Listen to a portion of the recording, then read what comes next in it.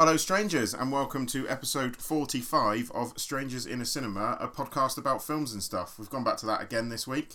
You're here with Paul Anderson. I'm going to do this with a bit more enthusiasm this week, guys. Not that one, or that one, but this one, and Pete Wall and Jack Mills. Not the two millionaire filmmakers, one of whom is brilliant, one of whom is terrible, but this guy. Yes. Seems to be all about me, this intro, at the moment. Yeah. So, yeah. Good to be back for episode 45. As always, it's a pleasure to be in front of the microphone and ready to get going with our rundown of all the film-related stuff that we've got to get off the top of our heads this week.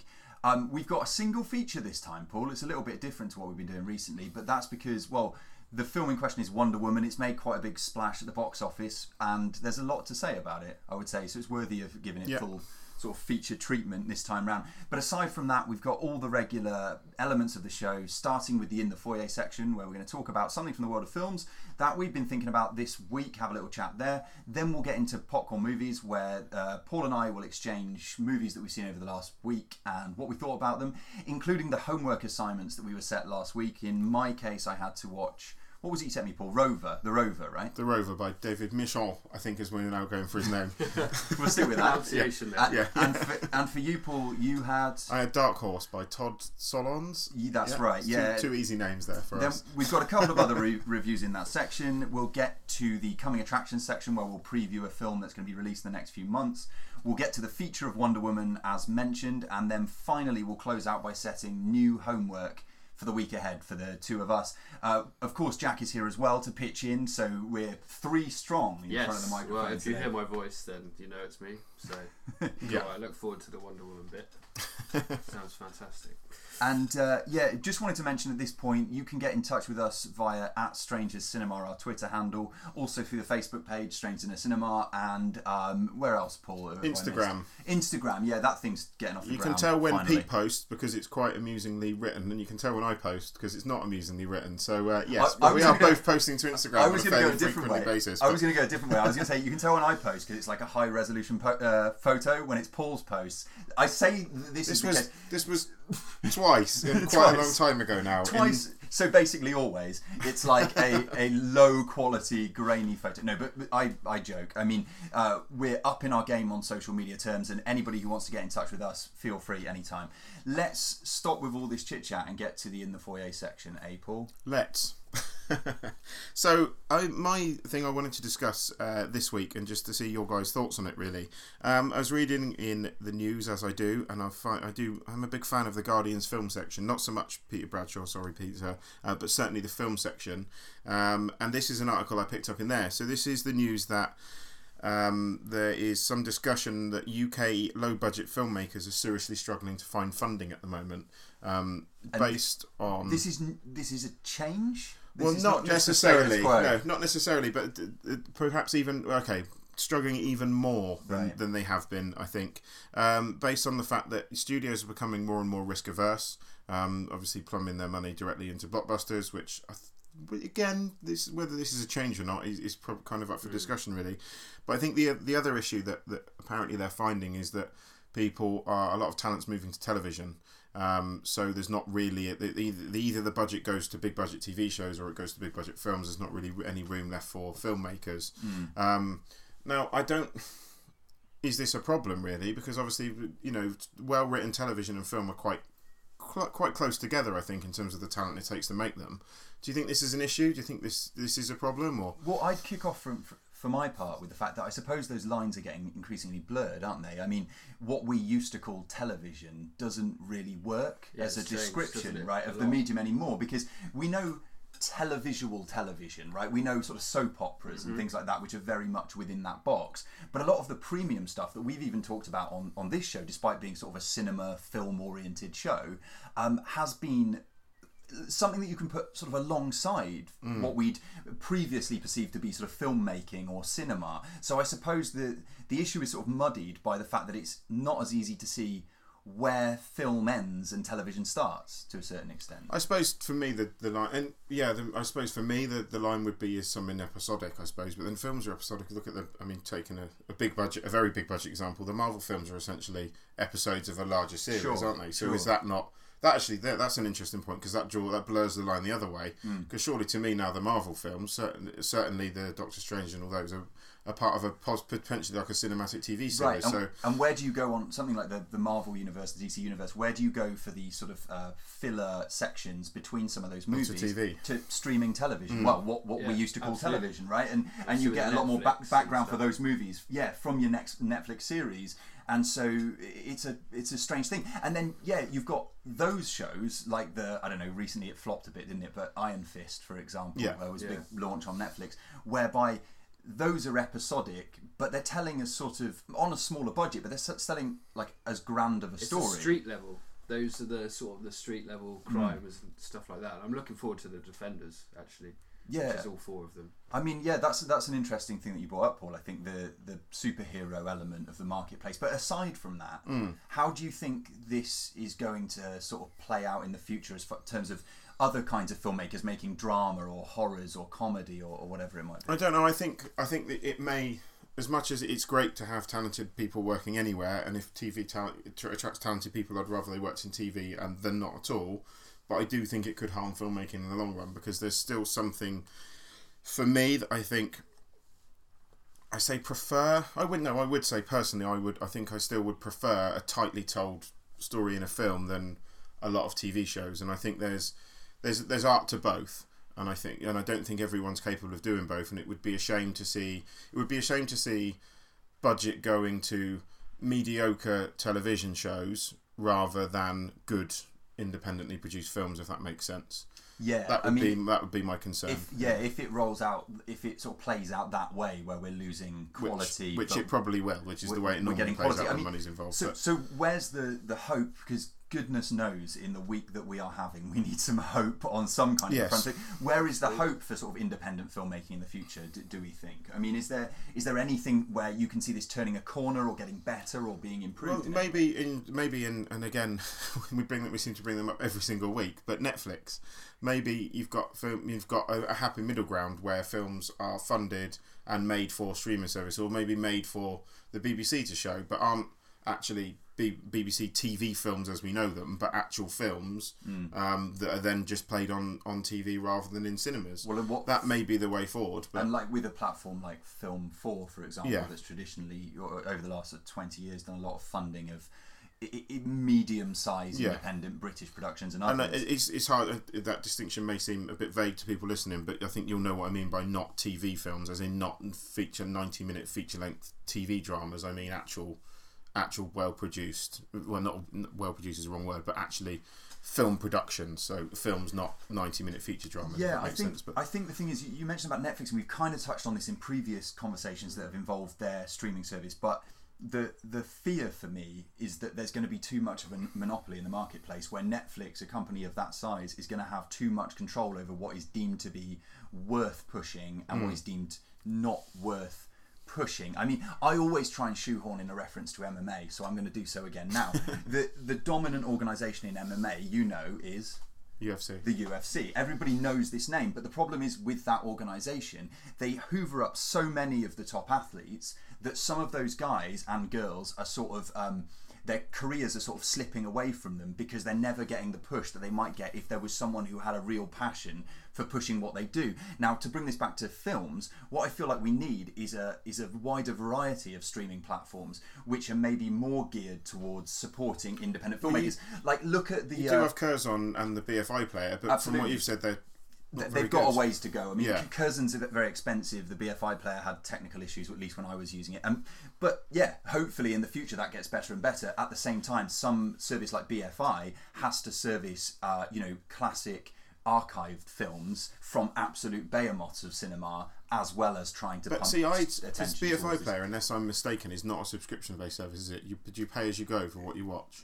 BFI player is a subscription service in so much as there's a sort of eat all you can, watch all you can buffet style, but there are films that are excluded behind a paywall. See, this is the problem with those services. I think they're crying out for it. And Curzon again, I'd quite happily pay the cost that I pay for my Cineworld Unlimited card to watch stuff in Curzon, to watch films like Raw, to watch Personal Shopper, the films that don't get a wide release. All the things that we bemoan not coming out here at the cinema. I'd happily probably pay another £15 a month to watch those on Curzon at home, but I don't want to pay £10 a film every time I want to watch a film. If they had a monthly pass, I think that would make them quite a lot of money. To be honest. We do know of smaller services like the one that picked up James Webber's horror short that we reviewed on this, right? There are platforms whereby they're supporting like indie filmmakers. And there is I think there's Mubi that's out there at the moment as well, that's doing slightly different stuff, but it's not new. They've got a ways to go, I think, to maybe make up for to bring it back to the beginning of this conversation, what we might inevitably be losing in terms of indie film making its way into a cinema, right? Yeah. Do we come out of that with any positives? Possibly. There's potential. I was trying to think of some. There's potential there. For that wasn't my intention to bring everyone down. Pete, have you got anything more cheery for us? I've got the cheery prospect of us stepping up to a welcoming popcorn counter, man, and talking about some films that we've been watching, because I think that's what we should do right about now. Paul, kick us off, if you will. What have you seen? Possibly on a streaming service, possibly in a cinema, possibly I don't know how you get your selection of movies you got this time, but what have you seen this week? I'm going to start with, and I say bringing some positivity back to it, I'm going to start with a film called Unfriended. Which is a horror film / thriller about a group of kids who are basically possibly haunted by the spectre of a friend who killed herself online. I think possibly due to them bullying her. Cyberbullying. Online. To cyberbullying, yes. There we go. Look down with the kids there. That's a big problem. And I was dubious about this film, to be honest. And the intriguing premise of it is, and I think I have to get in there, which is probably the only reason I watched it, because it's not the kind of thing I'd normally gravitate towards, is the fact the whole film is set... Would you say, Pete, it's fair to say it's set on a computer screen? Yeah. That's a good way to describe it, isn't it? The high concept here, really, isn't it? That all of the action that we see takes place in chat windows, on web pages, on Skype video conversation features prominently throughout. Yeah. And we never really leave that... Well, we don't at all. We just leave that medium for presenting the events, which might seem... unbelievably frustrating as a movie going or sort of home cinema watching experience, which I thought it would be. And you know what, it's not. No, don't get me wrong, I'm not going to sit there and say that Unfriended is a classic of the horror genre or is a particularly fantastic film. It's not great, but what we get is actually surprisingly watchable, and the gimmick, it's only an hour and 22 minutes, which I think helps a lot. For me, the gimmick wears thin in places, but certainly you're not as bored as you think you'd be just by statically looking at screen. Whether or not they can pull it off twice, because I believe a sequel's rumoured, I don't think it would work a second time round. But I didn't think it was too bad. I thought it was all right. Yeah, I mean... You've seen it, haven't you, Paul? Yes, I have. Paul, if you had to guess why a sequel might be mooted, why would you imagine that would be? Because Unfriended cost about 47p to make and returned at least £47 million at the box office. We have ourselves an online winner, yeah. The budget for Unfriended is an estimated $1 million US, right. And the opening weekend takings were close to $16 million. Wow, okay. It's quite profitable, yes. Since then, US it's grossed $31 million, and worldwide I'm sure more than that, by a couple of times. So your director that I think you maybe mentioned already has put himself in a lot of people's good graces, I think, with this piece of work. But I agree with you, man. Like it's the kind of thing that could have turned out really, really annoying and sort of posy, and he basically pulled off what was sort of an experimental piece of work. And I think this would play very well in a double bill with that film I talked about not too long ago called Nerve, which is Ariel Schulman and the other guy who made Catfish, their movie about sort of the dangers of technology on particularly and specifically the younger generation. This one, funnily enough, is 2014. It feels a little bit more dated than that, I think. Maybe that's in the turnaround of the production, the way that technology jumps forward exponentially. I felt like in certain sections, it felt a little bit behind the curve. This shows how out of date I am with technology. I thought it was brand new. So I didn't even clock it was 2014. I thought it'd come out a lot more recently than that. Gramps. So. Well, then I'll take us on to it. And one of the new talkies that's been released at the Picture House just recently is Bonnie and Clyde from 1967, and that's my first pick for this week. again, I feel like I keep saying this on the show, but this is one where I feel really embarrassed. I've never seen it before. I've got a confession to make. I've actually never seen Bonnie and Clyde either. I appreciate your candour. Have you seen this, Jack? No, I haven't. Well, here we go. Yes. Brave new frontier. Yeah, this was directed by Arthur Penn. Stars Warren Beatty and Faye Dunaway, who of course were caught up in that whole Oscars, who actually got the award and who didn't, right? They were the presenters on stage at the time. And it is the story of Bonnie Parker, played by Faye Dunaway, who is a bored waitress. She falls in love with a kind of rough around the edges ex-convict called Clyde Barrow, part of the Barrow Boys group gang.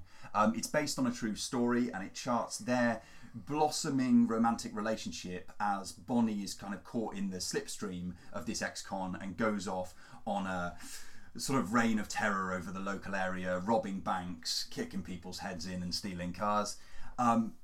It's exactly what I needed when I watched this. I watched this at the end of what was, and you know, anybody living in the UK or probably worldwide knows, a terribly, terribly sad weekend, particularly with the news that occurred, you know, from Saturday night and Sunday morning with the events in London. And I caught this later yesterday, so Sunday, and it really lifted me. I think that the very centre of this film is two people on the run from the Great Depression, and it struck me when I was looking for something to watch and talk about on this show that there's a sort of malaise that I think is falling over a lot of the country, and at least me on a personal level can, you know, and I think we can all be hit quite hard by these kinds of events that we hear about in the news. Now, yes, there's a lot of violence. Yes, there's a lot of sort of bad behaviour and law breaking, but there's something that feels so sort of romantic about not only the relationship here, but the production of Bonnie and Clyde. In fact, the relationship itself, you know, was something that I suppose I didn't know much more about than the name, right? Bonnie and Clyde, you always think like lovers on the run, and that's pretty much all I've got. Yeah. There's a big theme of sort of impotence in this movie, and how the Clyde character's unable to give himself, should we say, to his partner for large stretches. Yeah, there are things moving below the surface. There are themes at play here that are really interesting, I think. And above and beyond it all, Faye Dunaway is just like luminous in this film, with such a charisma and sense of humour and a line delivery that will just like charm your socks off. So yeah, big recommendation. It took me a long time to catch up with it, but that's Bonnie and Clyde from 1967. Excellent. Well, I will find that actually, because it's always nice, as you say, it's nice to have these films sometimes that you haven't seen. So that it's like you treat yourself essentially, don't you, to some classics. So I will check that out post haste, I think. Which brings me to my second popcorn pick, which is a film that that pleasantly surprised me. And my dad, God rest his soul, was trying to get me to watch this film for many years, and I never got round to it. So I won't be able to talk to him about it, but I can talk about it now, which is a film called Wild Bill, directed by Dexter Fletcher. Now, was this a recommendation of your dad's? It was, yeah. This was a recommendation of my dad's. Now, he said to me that it will just ignore the cover, because as far as he's concerned, from the cover it looked like the same old gangster shit. Is this Dexter Fletcher from Games Master? That's who we're talking about. Yeah, it's the same guy. Yeah. Okay. So yeah, and from the cover, yes, indeed, it does look like subpar, trashy, awful, terrible, cliched, mockney gangster film. But it's not. But it really isn't. I mean, you've seen this, Jack, haven't you? It's got a lot of sort of family resemblance. Yeah. So is it family or family? Yeah, it's a little bit. It's a little bit family, but yeah. So basically, the crux of it is you've got a guy gets out of prison and tries to reconnect with his kids who've basically been living by themselves. Will Poulter is one of the kids, who is now a lot more famous than he was, I think, when this came out. Absolutely. My girlfriend saw him in a bar recently. Yeah, so I remember you saying this. Okay. Loved dropping that name when she got out. So basically he comes out of jail and has to try and reconnect with his children, but at the same time also comes to terms with the fact that he's been a bit of a gangster in his past life. So the gangster elements are there, but what you actually get, and what I found anyway, was it was actually a very, very touching drama that really, really defied expectation. Was quite light-hearted in places, certainly funny in places, and actually quite emotional in others. So it was a very pleasant surprise. And do not listen to the box cover. Not that makes any noise, but you've seen where I'm coming from, I think. Shut up, cover. That old age thing of judging a book by a cover. And I think that the film producers, the production company, has got a lot to answer for when they market films in a certain way, because that's what it looks like. It's like, Wild Bill with 2 fists on the cover. Oh, I know the one you mean now, man. Yeah, I've never wanted to see that. And just for the benefit of people at home, I did just do 2 fists. But again, like 2 weeks in a row, I've done things on a podcast you can't see at home. So yes. Yeah, so Wild Bill, highly recommended. Check it out. Nice. I've got one. I was mentioning this to Jack just before we started recording, but quite excited to talk about a documentary that I caught from nowhere on Netflix called Gringo: The Dangerous Life of John McAfee. Where do we know the name McAfee from? Is this? I saw that you posted this on Instagram earlier, and having worked, I'm going to take a guess here. Yeah. And I did work in IT. Is this McAfee from McAfee's Antivirus? It is the one and same. I thought it might be. John McAfee of McAfee Antivirus Software, a guy who made his millions in sort of Silicon Valley, I guess, in the 1980s with his startup McAfee Company, McAfee Enterprises, or whatever they ended up being called, and of course the flagship antivirus software that most people at some time have had on their home computers, right? Turns out that after the success of the antivirus thing, John McAfee went in a very different direction. I suppose we could say, he, in the Walter White sense, he broke bad. As this documentary, I should say some stuff about the film itself. Nanette Burstein is the filmmaker here, who decided that she wanted to chart the life of John McAfee once he left to live his life on the island of Belize, a place where it seems like initially he decided he was going to develop some sort of new pharmaceuticals. I think of the legal kind, that was the intention. And he hired a young, aspiring scientist, female scientist, to work in a purpose-built laboratory in Belize to create these new miracle cures and new drugs that were going to, take the world by storm and be his next big venture. That didn't really work out. I think they didn't really have the resources. Maybe she was in over her head, and he was certainly in over his head.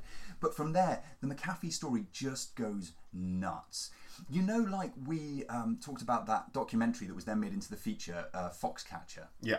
And the way that the guy had a compound on which he was allowed to pretty much enact his will because he had money. So he controlled people with the money that he had and what he could provide for them. The McAfee story is very much like that. He has this compound in Belize. He's got armed guards protecting him. He's paranoid because he thinks there's going to be a hit put out on him, or someone's going to try and take all his stuff because he's a rich gringo, as the documentary's called Gringo. He's seen as this rich gringo who has everything when the people around him have next to nothing. Now, there are things in this that are eye-poppingly sensational.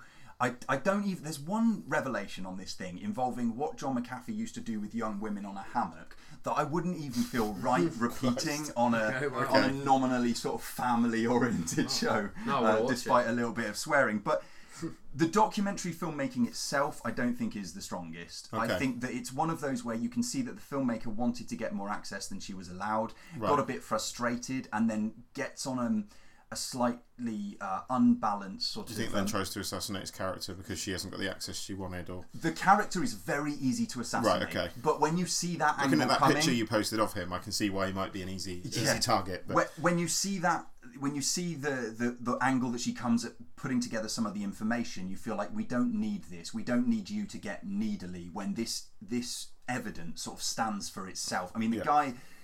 Judge for yourself when you watch the documentary, but should probably be in prison right now for a very long time. Really?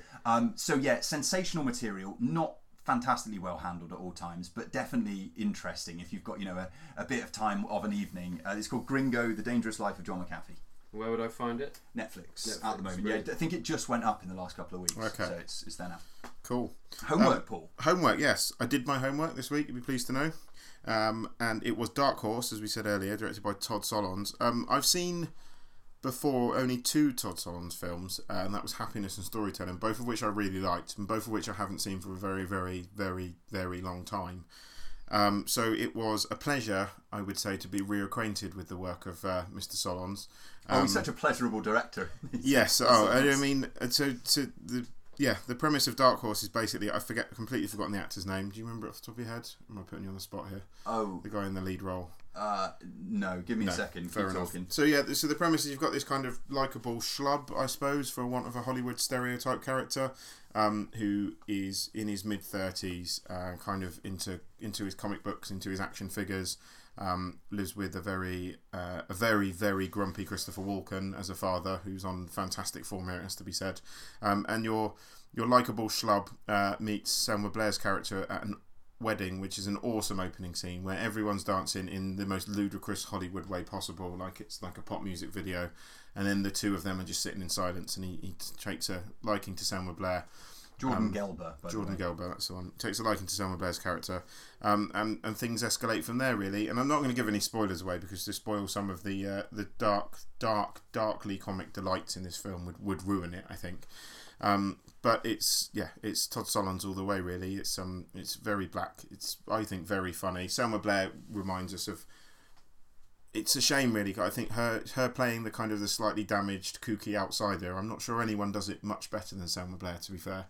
Right. I think she's very good at that. I should mention apologies from the corrections department for the fact that I said that Selma Blair was recently in The Intervention, which is this Netflix thing. It was Clea Duvall, both actresses from the sort of mid-90s. So sorry about that. Paul, I'm glad you like this because for me, it's one of those where it's like a lot of Todd Solondz's stuff. It's so sad. And then he'll just hit you like on a particular, like your funny bone at a moment of just like such darkness, and it will make you laugh out loud. It does. I mean, it goes. I mean, he's much like they said the two films I've watched of his previously. There's some of the material is so dark and treated in such a way that you can't help but and see this as how it's meant to be ridiculous. And don't get me wrong, it won't be to everyone's taste, and I appreciate that. There are people out there who won't find it even. I think Dark Horse is probably quite mild compared to some of the stuff he's covered. Certainly in. Have you seen Wiener Dog yet? No, I haven't seen Wiener Dog yet. And that's a treat for the future. So I think Same director. Yeah, I think there's some of the material in Dark Horse is probably lighter than some of the stuff he's touched on. But still, I can appreciate it won't be to everyone's taste, and not everyone finds dark humour particularly funny. And Todd Solondz doesn't care, incidentally. No, it's not to everyone's taste. I do find dark humour funny, and I think he's very, very good at it. I think there's a time and a place for dark humour, definitely. Yeah, and he's your go-to man. Last one. Homework for me, set from you last week, Paul, was The Rover, which is David Michôd, the guy who had directed War Machine, and that's where we got the link. War Machine was reviewed in the features section of last week's show. I've been really looking forward to this. It is a sort of. Is it fair to say sort of post-apocalyptic? It's not really post-apocalyptic, because there's been some sort of global economic collapse, and we find Guy Pearce walking around Australia in a kind of dust bowl misery, populated by ne'er-do-wells who are any turn are going to nick all your stuff or kill you, or both. He has his car stolen early in the film and then pursues his car for reasons that we can't quite understand until much later, and I won't spoil them now. Across a landscape, as I say, sort of populated by almost exclusively bad types. Okay. I mentioned before that I saw Bonnie and Clyde at the end of the weekend just gone, the one that we just had. And unfortunately, maybe for David Michôd and for this film, I saw this hours after hearing revelations of what had gone down in London, and I think oh Jesus, I wouldn't have recommended that. I mean I needed to see it this week. The Rover is bleak. This is probably what I'm going to get to, Paul, is that just I think that the filmmaking is very good. I think that the vistas that you get, these sort of wide angle vistas, are really beautiful is not the word, but is emotive and evocative of the desperation, I guess, the desperate circumstances that people are living in that environment. The performance at the centre by Guy Pearce is very strong. He's an actor that I quite like in most things, even Lock Up, which I saw recently was rubbish. Lock Out, I think. Lock Out. This sort of space station copy. That is rubbish. But overall, I just came down on the side of feeling like, did we need this film? Did we need another film about the sort of bleak depravity of man set against a sort of nihilistic backdrop, and just bloodshed? Like I don't know, I just didn't get off on the right foot with it, I think. And so as much as some of the performances were good, I think Guy Pearce is more than Robert Pattinson, so I don't think he's on his best form here. It's a lot better than War Machine though, isn't it? It is definitely better than War Machine, but for me they were sort of both a little unengaging in very different ways. I think, but like I say, that is with the caveat that I watch this in a particular mood, and I think it's an interesting thing to point out sometimes is that we don't go into films as a blank slate. We don't, and sometimes you'll have a very different reaction to your mate or whatever about something.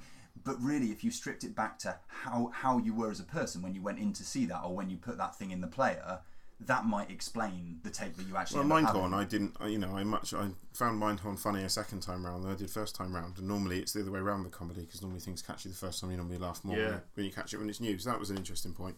But no, I think I'm glad you watched it. It is bleak for anyone that's considering watching it at home.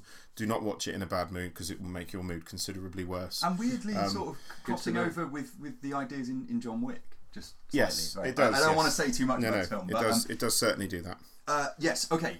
Let's get out of here, because I'm aware that we need to whip through the next section before we get to the feature. So, Paul, coming attraction. I'm going to do a really quick coming attraction here. Yeah. I'm going to do it. So, my coming attraction is I've seen the trailer for Logan Lucky, which is Steven Soderbergh's next film, which stars Daniel Craig, who appears to be overacting to the point of desperately trying to escape Bond, which is fair enough. I'm willing to give him another go. It looks like he's doing something very different.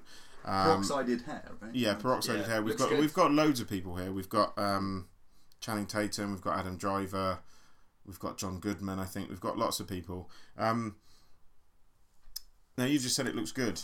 I think it looks terrible. This is the coming attraction. No, I was section. talking about Daniel Craig. Okay, Daniel Craig's performance looked good. Yeah. I think the film. I talked about Transformers last week, so fair, yeah. I don't know. Like I like Steven Soderbergh enough. I just feel to me this looks like, and by all means, listeners, correct me if you think I'm wrong. Watch the trailer and come back at me.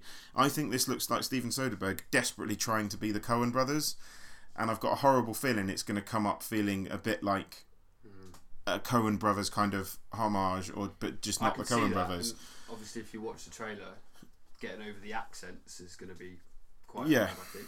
Yeah. In a week that we're going to get onto a feature of Wonder Woman, though, I should mention in this as well, Catherine Waterston. I don't know if you said yes, strong female actress of she's things also like in Logan Lucky, yes. Things like Alien Covenant, and Riley Keough as well, that we like from American Honey and elsewhere.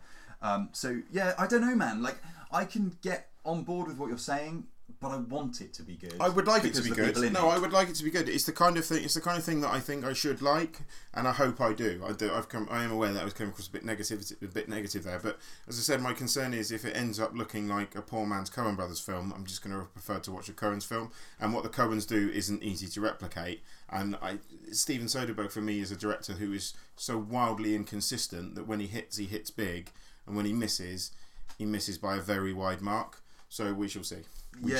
I'm still mad at him for what he did when he directed Side Effects, but that's a story for another day.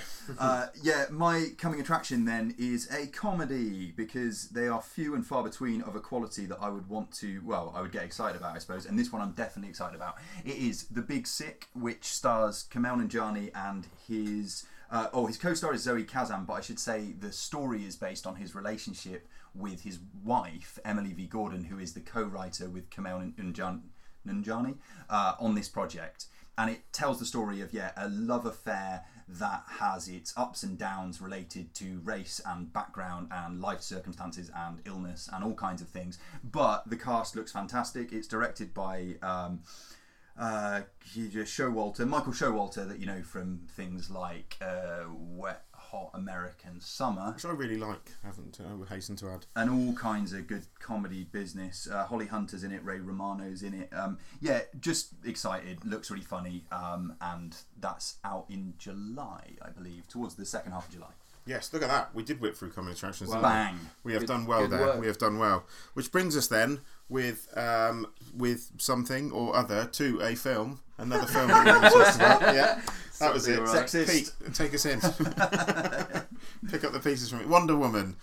Yes. That's what we're doing. Wonder Woman. Wonder Woman smashing box office records all over the shop. At least has been advertised in the last couple of days for a film directed by a female, which is obviously going to be a big talking point when it comes to the fact that this project was directed by Patty Jenkins, that most people may only know from directing Monster way back in 2003 with Charlize Theron playing Eileen Warnes and doing that sort of transformation from pin-up beauty to like monstrous serial killer.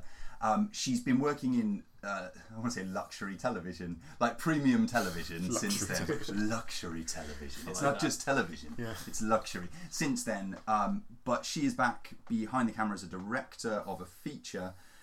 This one is also co-written and I think exec produced by Zack Snyder, that we know from all kinds of films that feature speeded up, then slowed down, then speeded up action. The woman's choice of feminist director, Zack Snyder. Yeah, well, Zack Snyder's partner also, or wife, I think, Deborah Snyder, exec produced and worked on this too. But they worked together on stuff like Sucker Punch and make of that what you will. Yes, and Batman Superman. Sure. Oh yeah. Yeah, in the lead role, if you've been living under a rock, you will be unaware. The lead actress is Gal Gadot. I believe the T is pronounced. The T is pronounced, yes. Alongside her is Chris Pine and who else? Connie Nielsen's in this. Robin Wright, Danny Huston, David Thewlis, amongst others. Oh, Ewan Bremner.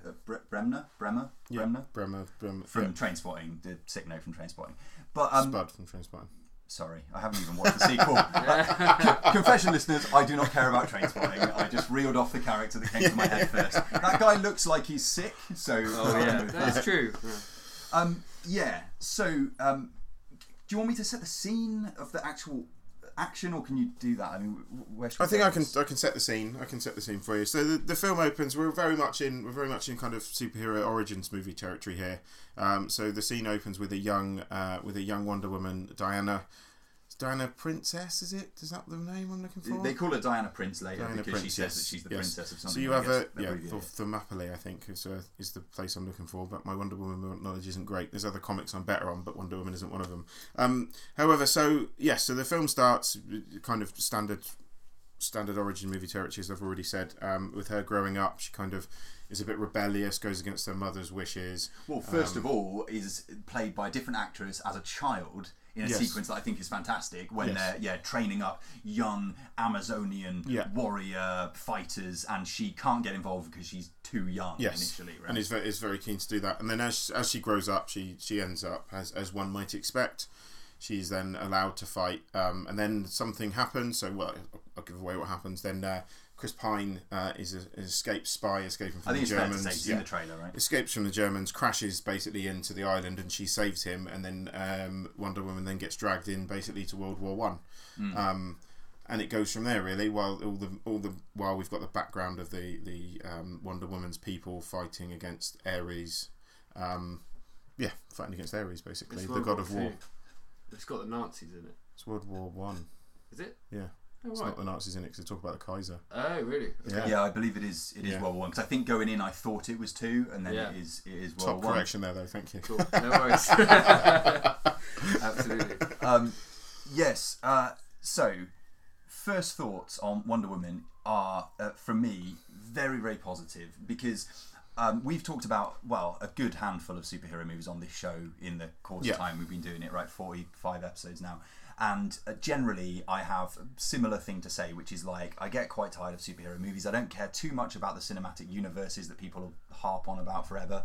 I respect people who are more into comic books than I am, and then the stories that go along with them and the sort of origins of the characters. But for me, I go in thinking, I want to see an entertaining film. Yes. First and foremost, I would say that Wonder Woman, for the most part, is a very entertaining film. I also think that Patty Jenkins has done a pretty fantastic job of delivering the material in such a way as to be empowering of her central character, and to present action and the general depiction of the character in a feminist,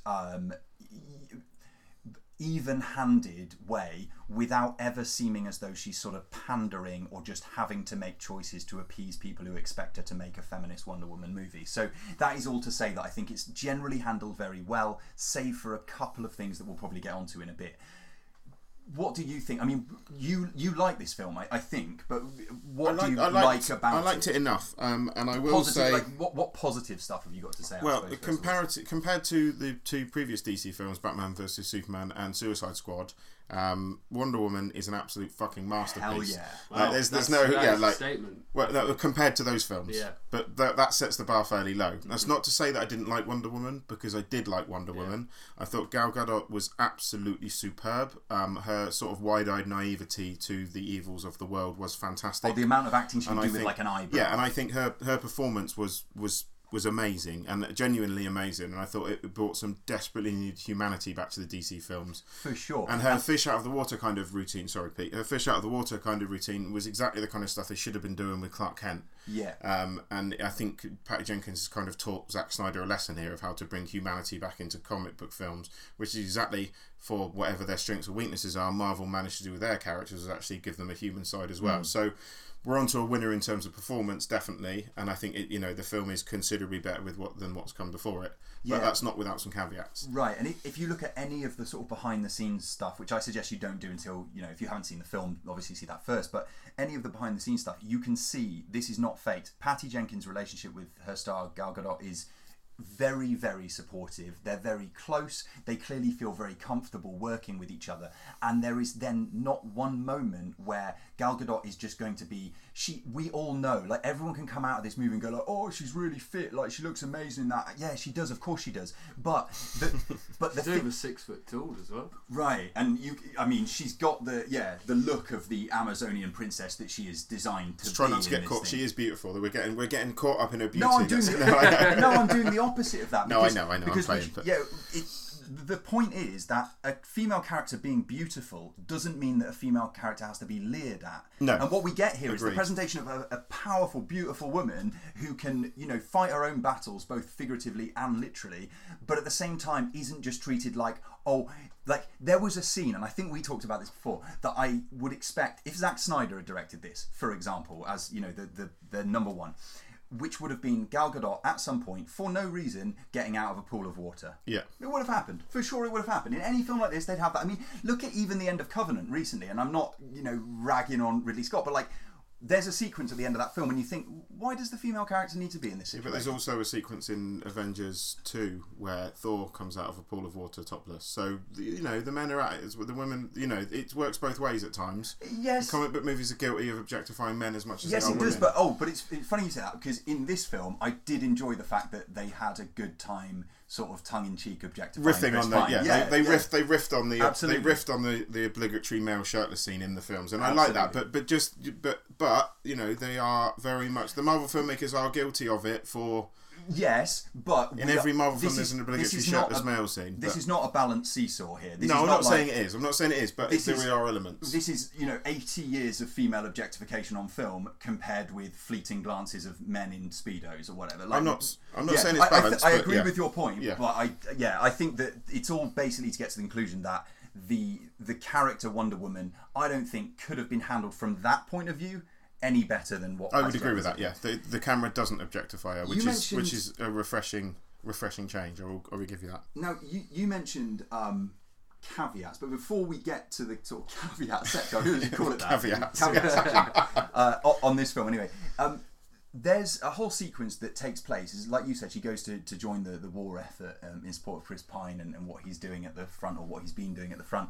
And we're taken to period London, and Lucy Davies, is that her name, from the British version of The Office, turns up looking sort of shorter and older and tubbier than she does in real life. So obviously she's had to bite the bullet and take on that role. But I just thought all of that stuff in London was so well done, was so well handled, and again the sort of nods and winks to issues of the emancipation of women. Yeah, like what's a woman doing in the war room and that kind of thing. How's a woman supposed to kick in a dress like this? Yeah. Those kinds of bits were, again, you would expect them to exist in a movie like this, but I'm glad that they were done in the way that they were and were genuinely funny, not just sort of hand-wringing and annoyed. I did think, actually, when I saw the trailer, that Lucy Davies' character would actually probably prove to be an irritant, and she doesn't. She actually works quite well, which surprised me, because those are the bits, and especially because the other DC movies, I'll go back to them again, but they are relevant because it's part of the same series. obviously was so lacking in humour in places that I felt that when they're like, oh look, they've been forced to cut humour into this, and thankfully it's not. There are times when it is genuinely funny, and Chris Pine, I think, is on great form, and the chemistry, the chemistry the two of them have, I think, is fantastic. Yeah, but, I mean, the whole sequence in the boat before we get to London, where they're talking about the idea of sleeping with each other, and they conceive of that in two completely different ways. I mean, it's some really good writing as well. We should say at this point. Now, the caveat corner, Paul. You mentioned some caveats. What are your caveats? Can we just have a fucking superhero movie that's under 2 hours long, please? Oh, dude, I'm so with you on this point. Why do they need to be over 2 hours long? Like, in play, and again, for the most part, I did like this film, and I came out the cinema enjoying it.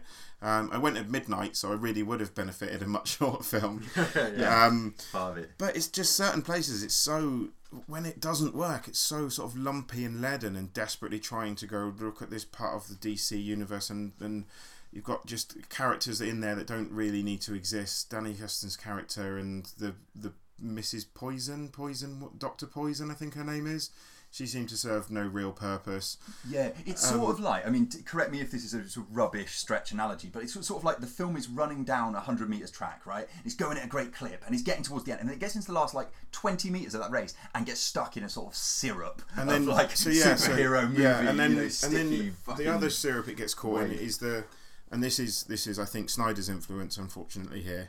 It's just the massive CGI shitfest at the end. Some of the CGI is surprisingly bad in this. Yes, and film, it's just really. It's like it's so CGI heavy that you are. I don't mind CGI when it works and when it's in the right places, but it's the kind of it's a film that has such humanity for so much of it, and Gal Gadot's performance is such a human performance and so engaging that when it does turn into just a big CGI shitfest, you just lose any perception of anyone being human in it at all. And look at bits that work, like the section with the back alley scene where Gal Gadot is, sort of in disguise in London, and then has to show her fighting skill in sort of hand-to-hand combat. Yeah. That stuff's great because it's not a screen full of CGI nonsense. So yeah, I'm absolutely with you on that. And then just the way that the thing is drawn to a conclusion, the final obligatory battle that we have to have between one overpowered superhero and another overpowered superhero.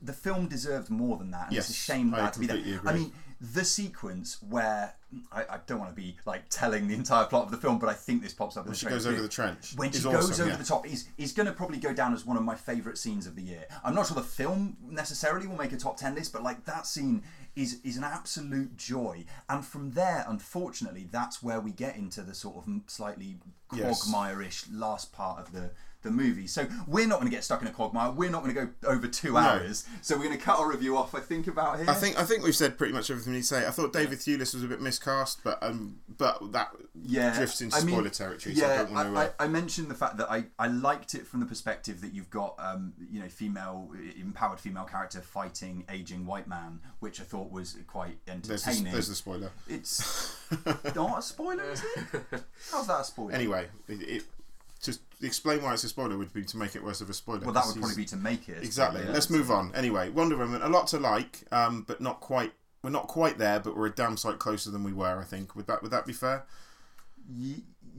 Sorry, closer to where? We're closer to a good superhero film again. This so is the DC. Yeah, it's a solid superhero film. It's not up there with the best superhero films, but it's not far off. I don't know, man. This is, for me, from a fairly uneducated position on superhero movies, this is probably top 3.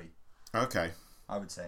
Fair enough. But we'll see how that, see how I feel about that in 6-9 months' time. Yeah. That leaves us, Paul, with a homework section to do, I would say. Homework section, yes. So, do you want to start? Yes, I will. Right. I will start. I am setting you because I believe you did say that your boy Scoot McNairy, who comes up on this podcast quite a lot. And the more films I see him in, and this sounds a bit horrible, the less and less I realise why we keep talking about him. But he is kind of cool. So I'm gonna. What is this fresh heresy? Well, look at the last few films he's been in. Scoot McNairy is beyond reproach. So you, sir. I'm going to give you then Aftermath. I say a Scoot McNairy vehicle. It's not a Scoot McNairy vehicle, but he is in Aftermath. Okay. Do you know anything about Aftermath? Do you know what it is? No idea, because when you told me about it at some point, I was thinking of Aftershock, which is an Eli Roth film, which is a lot of fun actually. Maybe that's another bit of homework if you haven't seen it. But so Aftermath is a Schwarzenegger movie. where Schwarzenegger plays a family man who loses his daughter and family in a plane crash due to an error on Scoot McNairy's part as the air traffic controller. Oh, I've seen the trailer. You've seen the trailer for this, so that's yours. Aftermath is your homework. For you, Paul, you saw Todd Solondz's movie Dark Horse for the last homework. Decided to link to that homework with this homework because we talked about it and you hadn't yet seen Welcome to the Dollhouse, which is early Todd Solondz, and he's also a bit of a star-making turn for Heather Matarazzo, an actress who then got shit all over by Eli Roth in the sequel to Hostel. Yes, I know who. Curse him to hell. So yeah, for you, Welcome to the Dollhouse. That's about it for today. We should probably wrap it up, shouldn't we? Let's wrap it up then. So at Stranger Cinema on Twitter, Stranger in the Cinema on the Facebook and the Instagram. That's how they all say it. That's all the kids are using the Facebook these days. And get at us. Let us know what you thought of the episode. If you got any opinions about the films, what did you think of Wonder Woman? Because everybody's got an opinion right now. Give us your hot takes on that too. And we'll be back next week. Yes. Goodbye from me, Pete. And goodbye from me, Paul. Goodbye from me, Jack.